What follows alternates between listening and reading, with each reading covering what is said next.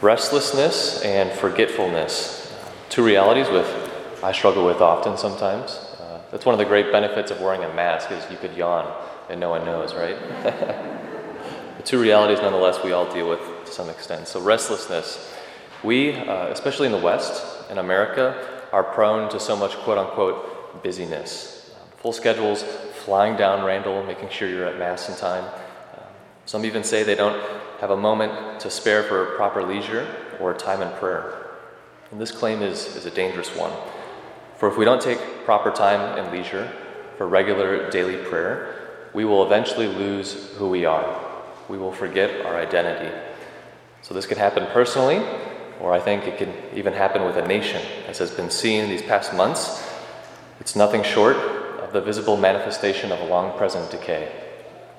Mother Teresa once said, any nation that denies God and sacrifices its own people for the sake of convenience and comfort has already died. So from the protests, months ago to what we've been seeing this last week, in my opinion, it's but two sides of the same coin. People who have lost their trust in God have forgotten Him, and because of that are restless. So we could ask ourselves, where do we put our trust? Whom do we lean upon in the midst of uncertainty and suffering? For if it's not in God, then let what is happening all around us be a forewarning for our own souls. Because we're not made for this world. Right? We are pilgrims, adopted sons and daughters of God, in the midst of a spiritual war, fighting under the banner of Christ who is victorious and His church, aiming nothing for more than heaven. But how often we could forget this, that second point, restlessness and forgetfulness. We forget who we truly are, whom we were created by, whom we were created for. Mother Teresa, Saint Teresa of Calcutta, is one of my favorite saints. She prayed 2 holy hours a day, one in the morning, I think at like 4:30 a.m., and then one in the evening, meaning she was in the chapel, in front of the Eucharist, in the tabernacle, and prayed in silence for 2 hours a day. She didn't just do this herself, she requires, still today, all of her sisters to do this. And in Calcutta, where she was, there was this new sister, very zealous, very talented, a lot of energy, a lot of zeal. And she would be late for the second holy hour. She'd be late about 5 minutes every day. Mother Teresa started correcting her, like, dear sister, you must show up on time for the holy hour. And the sister would answer, oh no, mother, it's okay. I was out on the streets. I was with Jesus, right, in the poor, and the sick, and the dying. Mother Teresa said, okay, yes, it's like a kid answering Jesus for everything in religion class. Like, okay, yeah, you're right, but you need to be here. You can't give what you don't have. But she kept showing up late, 5 minutes. Eventually, after a month or so, Mother Teresa dismissed her from the order because her priorities were not in order. So Mother Teresa, the saint of the gutter, who prayed for 2 hours at least a day, who picked dying people off the streets and loved them, who lived in this world but was not of the world, she was at rest. It's a beautiful insight, and she didn't forget who she was.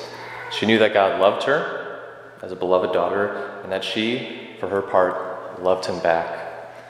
And because of this, she took proper care of herself, right, with her daily prayer. So this is the beauty of what we celebrate today, the baptism of our Lord, the Lord humbling Himself to His cousin John in the River Jordan, teaching us, reminding us of our own baptism, of the heavens being torn open, the Spirit like a dove descending, and the voice of the Father say, behold my beloved Son, with whom I am well pleased.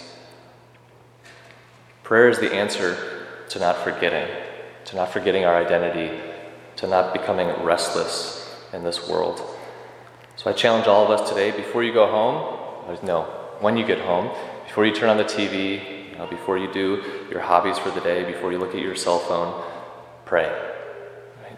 Pray with this scripture about your own relationship with the Father in heaven, no matter how strong or weak it may be. Open up the beginning of Mark, this first chapter, and hear that voice of the Father saying to you, behold my beloved Son, behold my beloved daughter, in whom I am well pleased.